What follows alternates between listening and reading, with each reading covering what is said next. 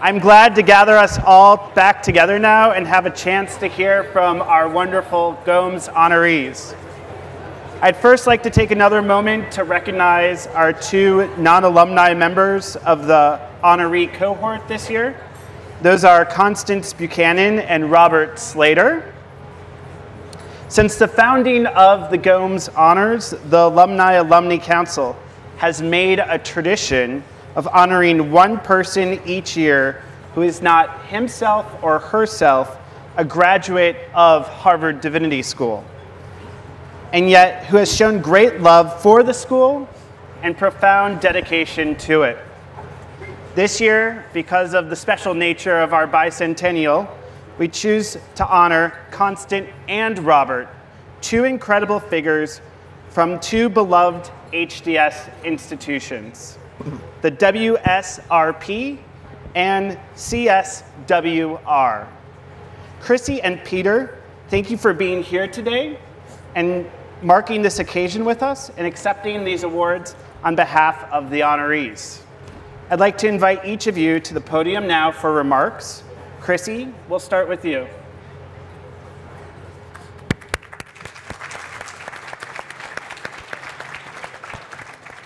Hi. I'm sure all of you, as I do, wish that Connie were here herself to receive her award. But she's told me what to say, so that's why I wrote it out, because I didn't want to get it wrong. And this is basically coming from Connie. My thanks to the HDS Alumni Council for bestowing this honor on me, and to the broader HDS community, staff and faculty, who have supported WSRP through the decades. I'd like to express my deep gratitude. You see, and this quote is from Connie's book, Choosing to Lead, quote, "I never expected a divinity school to be the place in which my work would take shape." Perhaps a lot of us can say that. But thanks to student, staff, and faculty allies across the decades, WSRP has been able to engage in work about profound change. The quote, I'm quoting again here, "the critical appropriation of the language of religion to give women what they have been denied by society, history, culture, and paradoxically by religious traditions themselves. Giving women the tools to claim full moral agency in interpreting and shaping their own lives, the life of society, and human perceptions of ultimate truth. Leading WSRP was one of the great joys of my professional life, and I treasure the memories of what we accomplished together." And I sort of went over all that with Connie. She said, "Oh, but you must add how wonderful it is to see the work going forward." And I think we can all agree that the work is going forward beautifully. Thank you.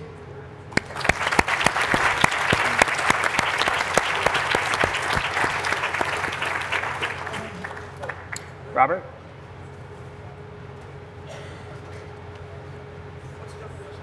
I just have 15 short things I want to say to you. My father was a graduate of Cambridge Emmanuel College, which was John Harvard's class, and also the one that Peter Gomes was. And my father, like Peter, was, first of all, a university chaplain and preacher, so I appreciate very much this honor to our family from the Gomes connection. One of the first visiting professors at the Center for Study of World Religions was T.R.V. Murty, wrote The Central Philosophy of Buddhism. And he was so close to my father, he said, "We must have been brothers in a previous life." And my father felt really good about that until I pointed out to him that meant that my father was the evil brother, because Murty was reborn a Brahmin. Seriously, the vote for my father's appointment was 7-4 and 6 against. It was that close. And the one who tipped the scales, as also in the women's and the Jewish studies part of this program, was Krista Stendahl, who was the faculty representative, whose presence is here.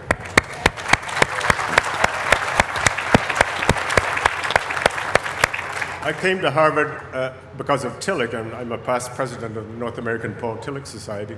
Tillich was one of the ones who voted against, along with Paul Lehman and all my theology professors.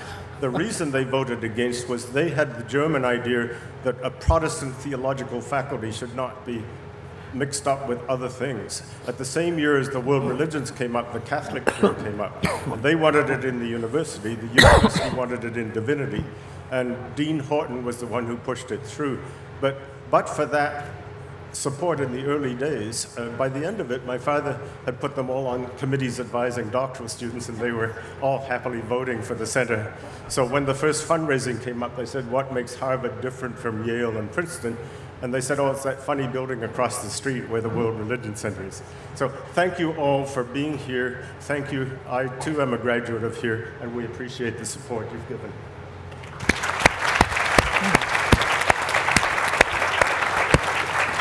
Thank you so much, Chrissy and Peter, and congratulations to Connie and Robert. We are now going to have a conversation amongst the alumni honorees, including David, Precious, Mary, and Charles. Each person will start with a brief opening statement, and then we'll have some questions to engage upon. So first, we'll start with David with your opening statement. Thank you very much. I have observed that when people receive awards, they usually give thanks to others. There is, I think, a religiously interesting point there. Whatever good we may do is never finally of our own making. I'm full of gratitude today to a whole variety of people, starting with my wife, Priscilla, who is here. I'd also like to acknowledge Peter Gomes, former friend and pastor, after whose name and in whose well-deserved honor these awards are given. I also want to thank the Alumni Committee for awarding me this honor. And I'd finally like to thank my colleagues, my fellow awardees. It's an honor to be a part of this distinguished group. I'm quite impressed by the accomplishments and contributions you all have made. I would like also to thank the administrations, faculty, and students that were present in my two experiences at Harvard.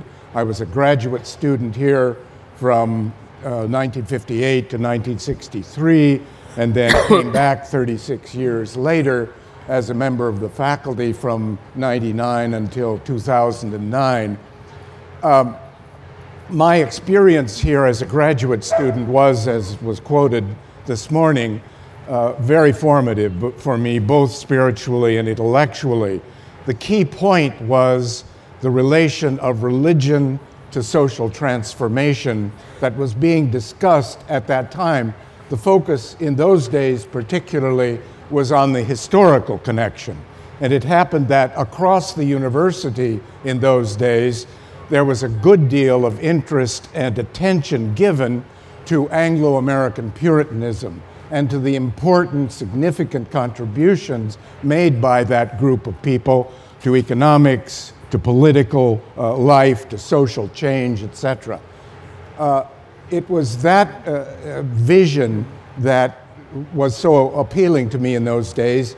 It's at that time that I learned about Roger Williams and the Quakers and their vision of inclusiveness in respect to religious freedom, fair treatment for Jews, Catholics, Native Americans, eventually for African Americans, and even in some declarations for gender equality and the dismantlement of the patriarchal family.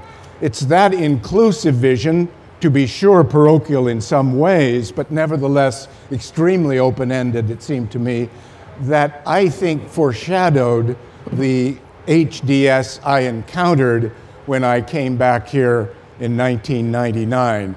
I was confronted by an array of courses, faculty, students studying all kinds of religious traditions apart from the Christian tradition and engaging themselves very productively with the subjects of gender, race, and ethnicity. I myself found myself teaching courses in religion and international affairs, religion and human rights, religion and peace, sometimes with members of the faculty of the government department and of the Kennedy Center. I was also facing a wide variety of diverse students, diverse not only in the sense of point of view and identity, but also in respect to the schools in which they were studying. It's that vision of diversity that struck me as so different from the earlier experience I had at Yale, even though it was connected to that early vision. In summary, it seems to me that the connection between these two, in my case at least, is that the subject of religion and social transformation is of central importance. While the Puritan experience is still important and significant, nevertheless, the new voices that are represented in the new, more recent version of Harvard Divinity School seems to me a very important addition to a legacy at Harvard Divinity School that, in a way, bridges both of these experiences of mine. But the new experience, the experience to pluralism and diversity, is extremely enriching in my experience. Thanks.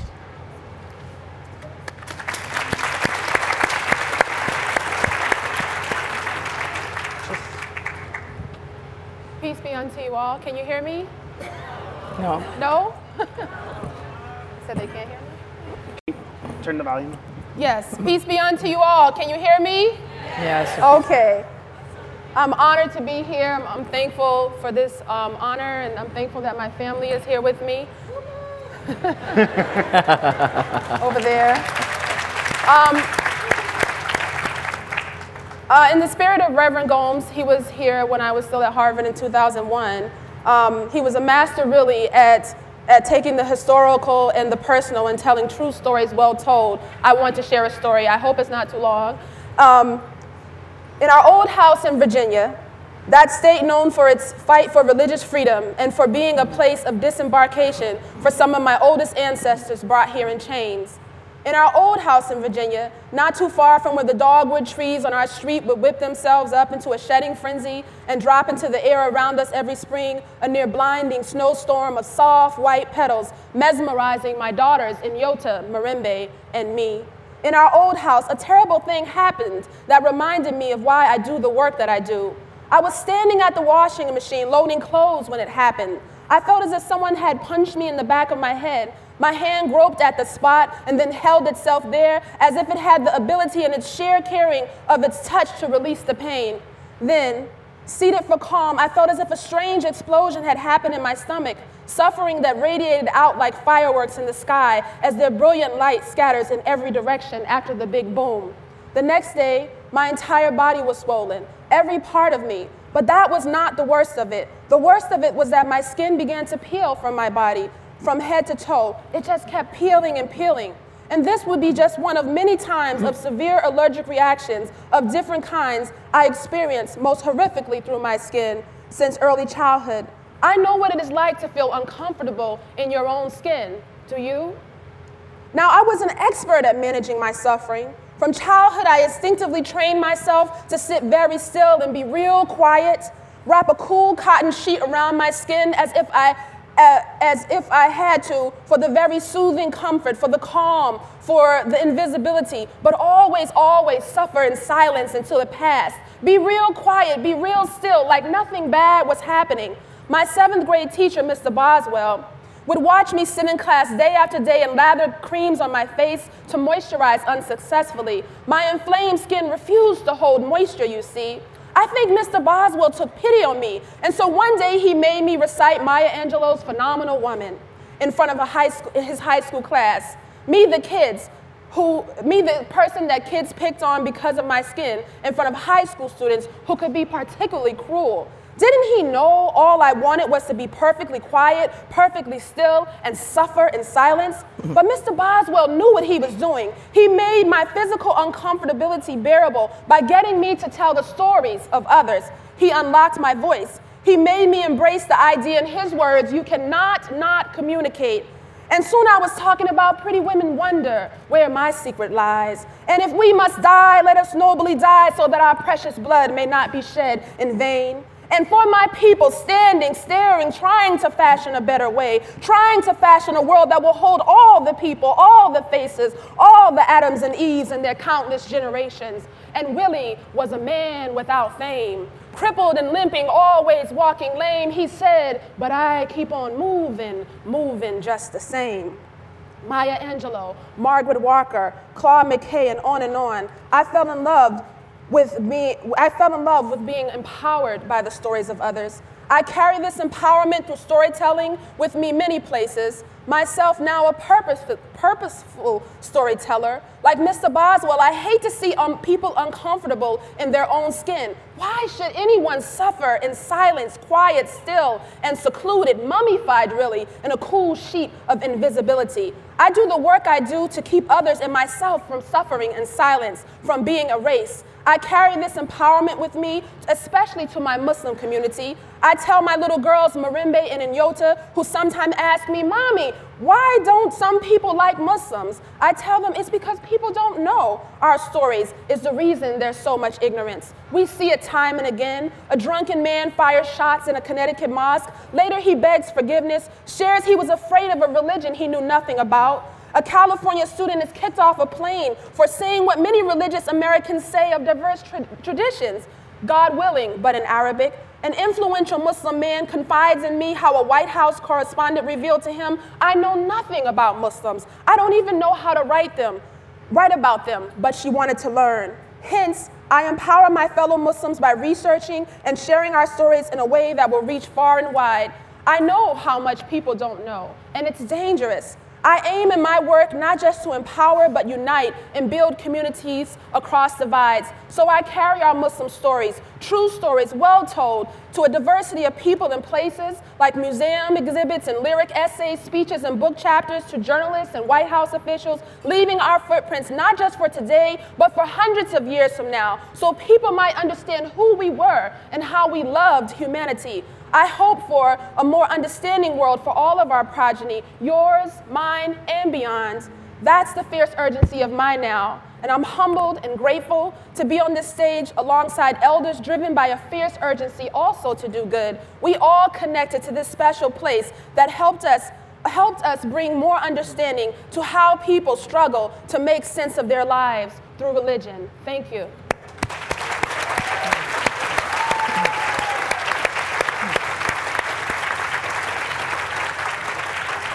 Thank you.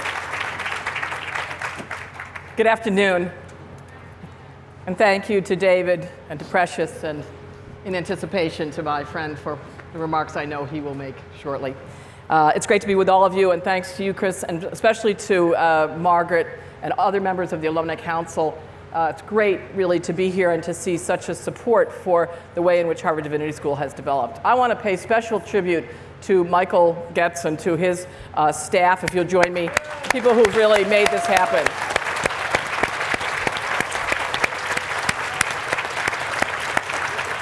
We've received lovely hospitality and a warm welcome from all of you. Thank you so much.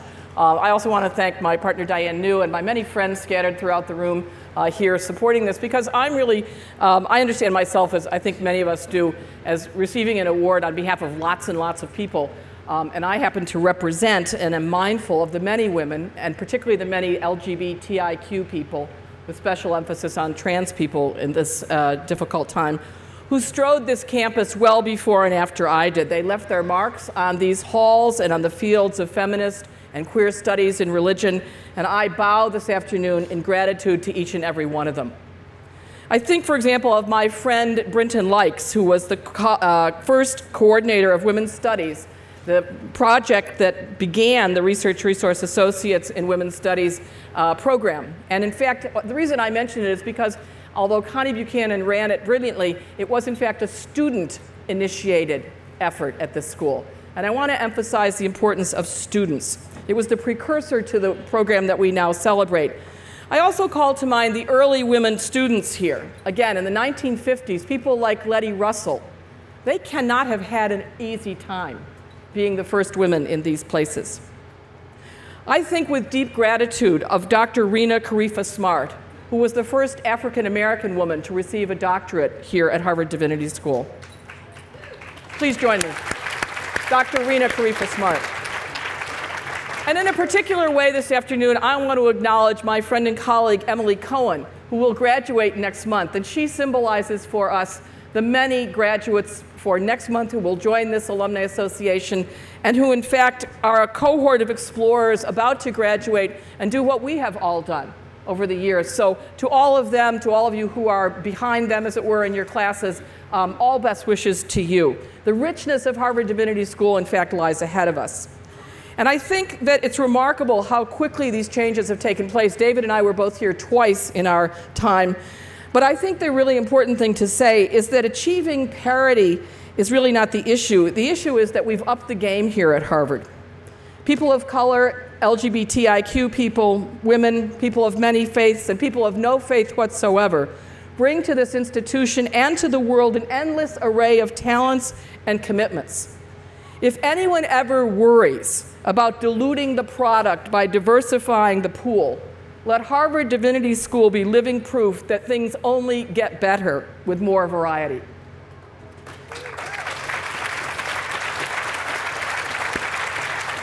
A 100 years from now, when Harvard Divinity School convenes for the 300th birthday, I dare say very few, if any of us, will be present in body. But I wonder if the concerns that we Gomesians represent today, especially civil rights, full inclusion of Muslims in society, international human rights, and justice for women and LGBTIQ people, I wonder if those issues will even still be on the agenda. I fantasize that they'll be long settled, and that at future HDS alum events, there will be highlighted other issues that need critical religious attention. Like the environment, we're missing today's People's Climate March in Washington, an end to war, a new just economic order. Perhaps by then, 100 years from now, robots and even a few of the great apes will number among HDS alums. Who knows? But whoever follows us a century from now will certainly be in the same position that we're in today. Peter Gomes put his finger on it, and with this I conclude. He wrote in a sermon in 1990, and I quote Peter J. Gomes, "Therefore, those of you who think that now is the moment that we celebrate, you need only to look around you and see what remains to be done. And those of you antiquarians who think it was back there someplace and we've lost it, that we have only to go back and find it again, then you too don't understand," Peter Gomes says, "what we're seeking. Because what we're seeking is something that we have not yet had, which is why we continue to seek it. We're not recovering anything. We're hoping to discover something. And that is why virtue and wisdom are necessary ingredients in the ongoing renewal of our public civic life together." Peter Gomes. I urge us this afternoon to continue to cultivate the virtue and wisdom that emerge from myriad sources. I dare say virtue and wisdom are needed more this season than any I can recall for our collective survival and the thriving of this planet. Thank you. I look forward to our discussion.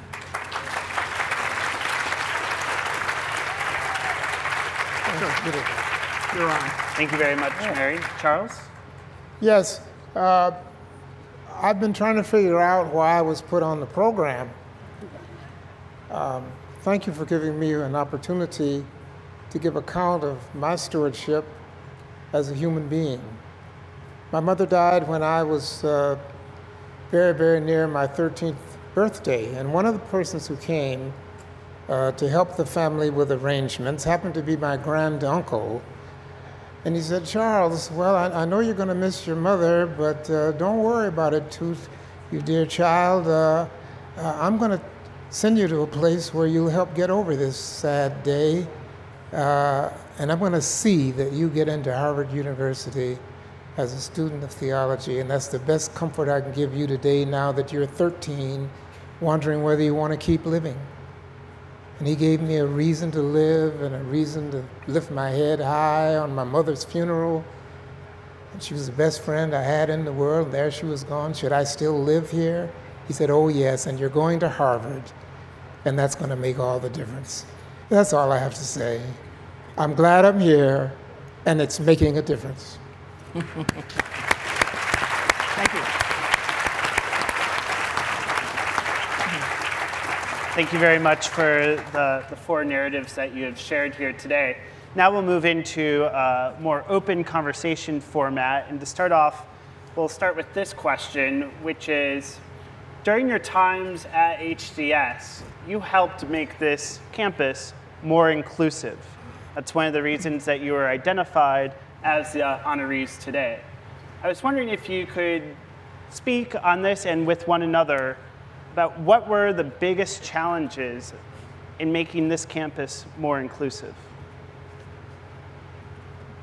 Me? Oh, I didn't know you were talking to me. I bet that fits a lot of people. Well, I think one of the things is the scholarship fund, and I'm very happy that I could get in on a fund that had been begun during my time as an active alumnus of this school. And that was that some black people said, you know, we want to go to Harvard, but we can't raise the money. I said, well, I'm going to start working on that.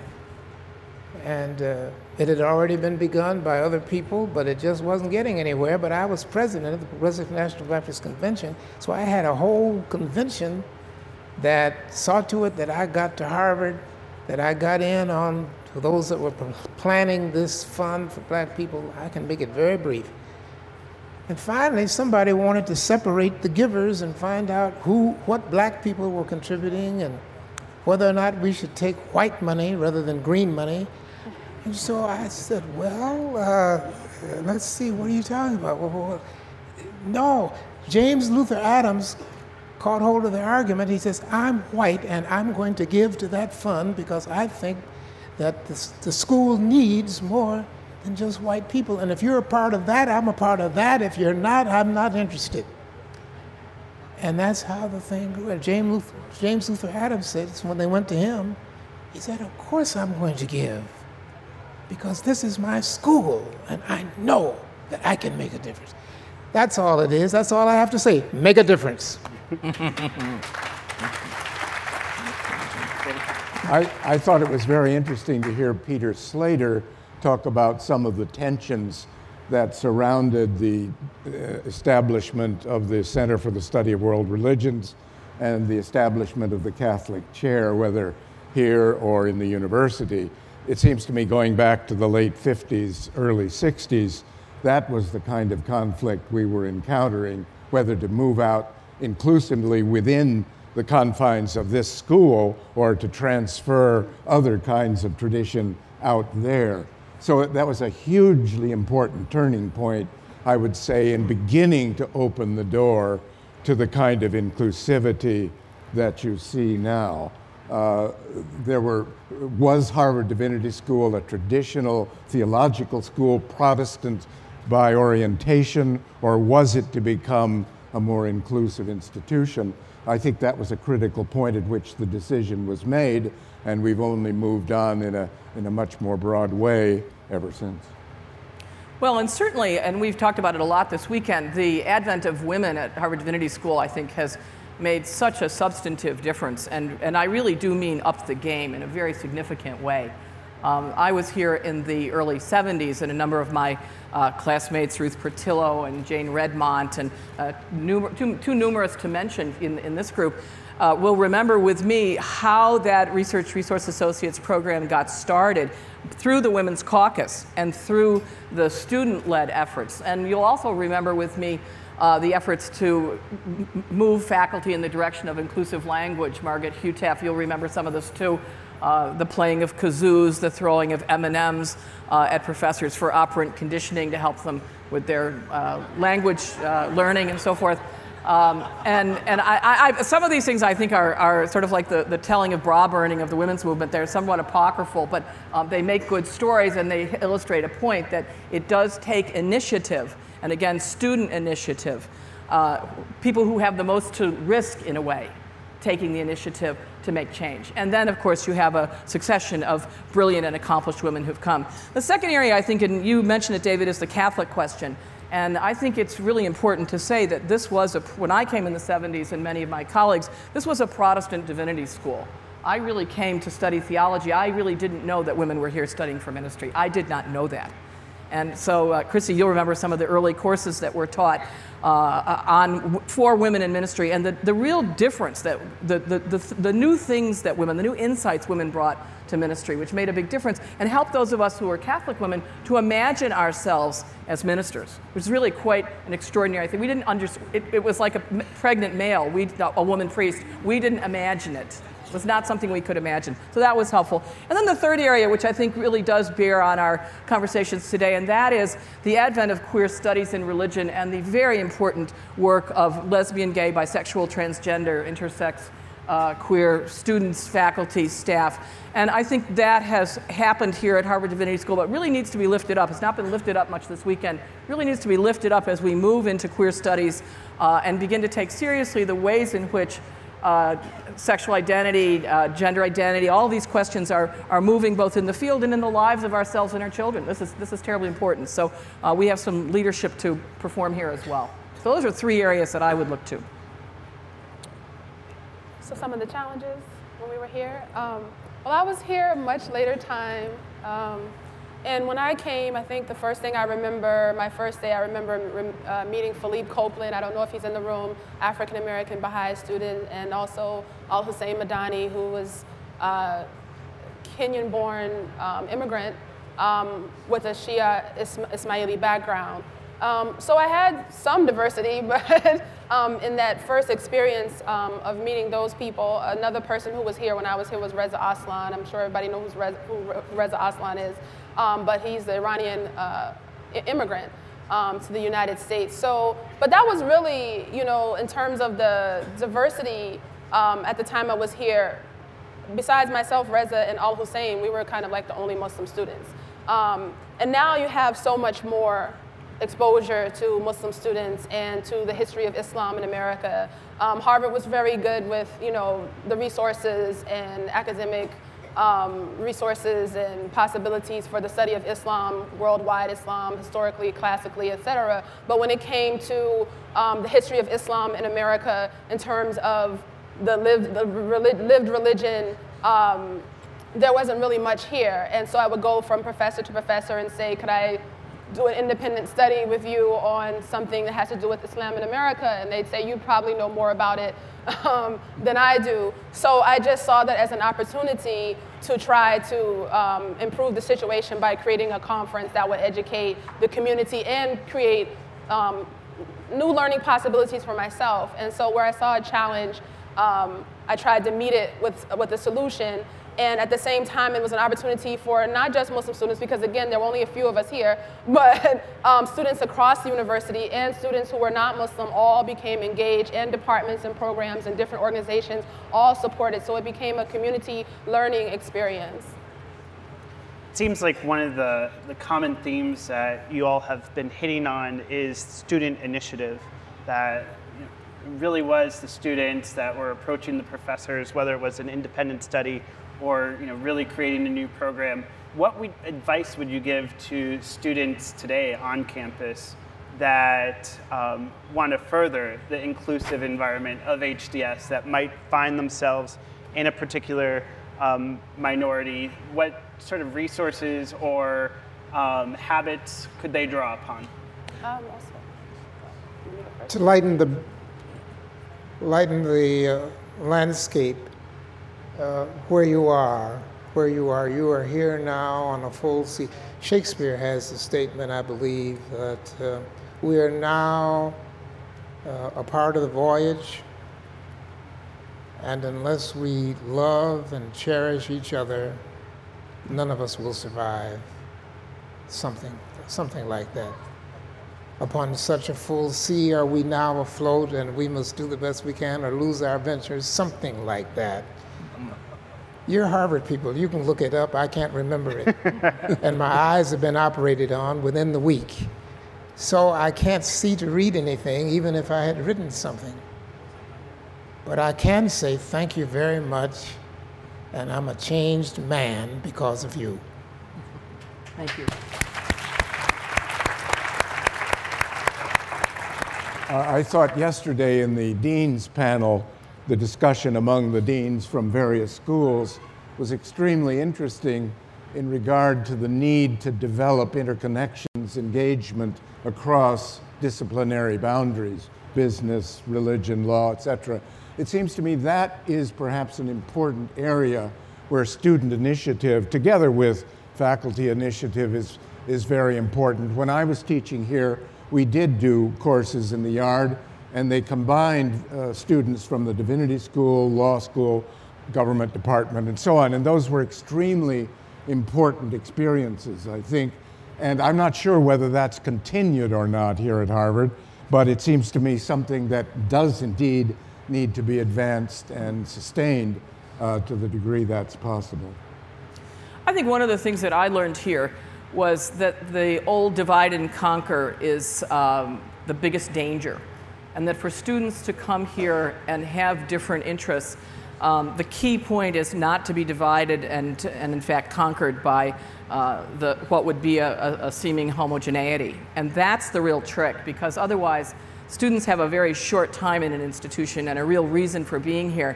And so the amount of time they have to create and innovate and make something new is really precious time. And so I think that the key issue is to keep talking to each other. I remember, for example, with African American students, the African American students at Harvard in the 70s, and the women had to learn to talk with each other. We had, and they were mostly men, and we were obviously all women, and we needed to learn to talk to each other. And we needed to learn not to be divided, and we needed to find those African American women who would in fact be with all of us. And that was an effort not to be divided and conquered. Otherwise there would not have been change. And that, I think, is one of the hardest things, and especially in the current, in light of the current administration, the difficulty of having conversations across difference, especially with people who do not see the world as we do. And so I would say that old divide and conquer thing needs to be watched out for all the time. I think the advice I would offer would be to get outside the classroom. Before I came here, I had a friend who graduated from the University of Iowa like I did undergrad, and he came to Harvard before me at the Kennedy School, and he graduated. And then when I came, he asked me, how is it going at Harvard? And I said, oh, I'm just trying to get straight A's. I want to get into a doctoral program. I'm just focusing. And he said, Precious, you need to get outside the classroom. Like, one of the best experiences at a place like Harvard is the people that you will meet and the engagement that you will have. And so that's kind of what I did. I mean, someone might look at me and not know where I'm from, but I was raised in the Northeast, the Midwest, and the Deep South. So there's a whole lot of stories in me, and there's other people who you look at, there's a whole lot of stories in them, and you don't have any opportunity to engage that or learn from that at all if you never get outside the classroom. I know everyone comes here, a place like Harvard or any university, and of course the academics is important, but what does it mean if you haven't learned anything from your fellow classmates? I know when we started the Islam in America conference, at my apartment at Peabody Terrace, we had Shaka from the business school, Zarifa from the law school, Fareed from the college. I mean, we were all meeting there trying to come up with this idea. It was like a pan-Harvard experience, and we built sort of like lifelong relationships with those people, and I never would have had that opportunity. These people were from all over the country and all different parts of Harvard, kind of like what the professor was speaking about the different areas of Harvard and benefiting from those coming together and learning from each other. I never would have had that opportunity if I had just stayed in the classroom under the table, just studying and not getting a chance to engage. So I just say get outside, meet people, and build something together while you're here. So we have time for just one more question, and I would like each of you just to keep your answer to about 1 or 2 sentences, which I apologize for, because this has been very inspirational. We kicked off our bicentennial year underneath this tent last August with the question, what is it to be a multi-religious divinity school? And I see many faces in the audience that were here back in August. And so I just want to pose this to our panel. Looking forward to the next 200 years of the school, what do you think it means to be a multi-religious divinity school? So just 1 or 2 sentences. quick thoughts. Think of it as a tweet. Well, I'll start. I think the pressing needs of the world and the extraordinary privilege that we have come together. And they require us to develop situated scholarship in the service of global justice. 44 words, I think. I should say Preston Williams will recall that we greatly expanded it among the black alumni of the school in the late 60s and early 70s. And he was coming up. He got into Harvard, he's a full professor and so forth. So he says, you got me on the faculty, and that's a door for you. And we can tackle this problem and solve all of the issues that are in our community. Because there are a whole lot of motherless kids and fatherless kids and poor educated kids, hungry kids, dying kids. There's something that our president can do to make us great again. But it's not going to happen if we're all dead of atomic explosion. So who are we going to put in power to keep us here so we can all live in one world, built on one foundation? And I'm a part of that world, and I got a piece of sand in the foundation.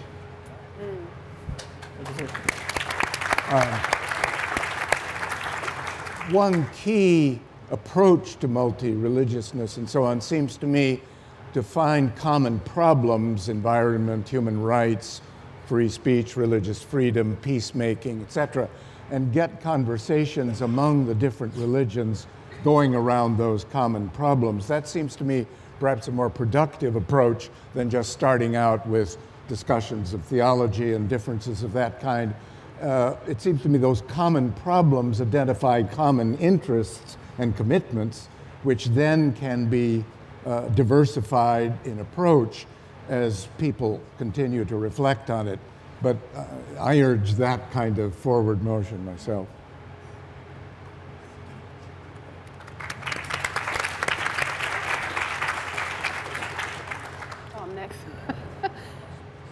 Let's see. To not just have students here who are of different faiths, to not just have areas of academic study that represent the different faith traditions, but to have the serious engagement, intra-religious and inter-religious, and as he said, around common areas of interest and common areas that are impacting the world today, common areas of concern that are impacting the world today. Oh, that's my 2 sentences.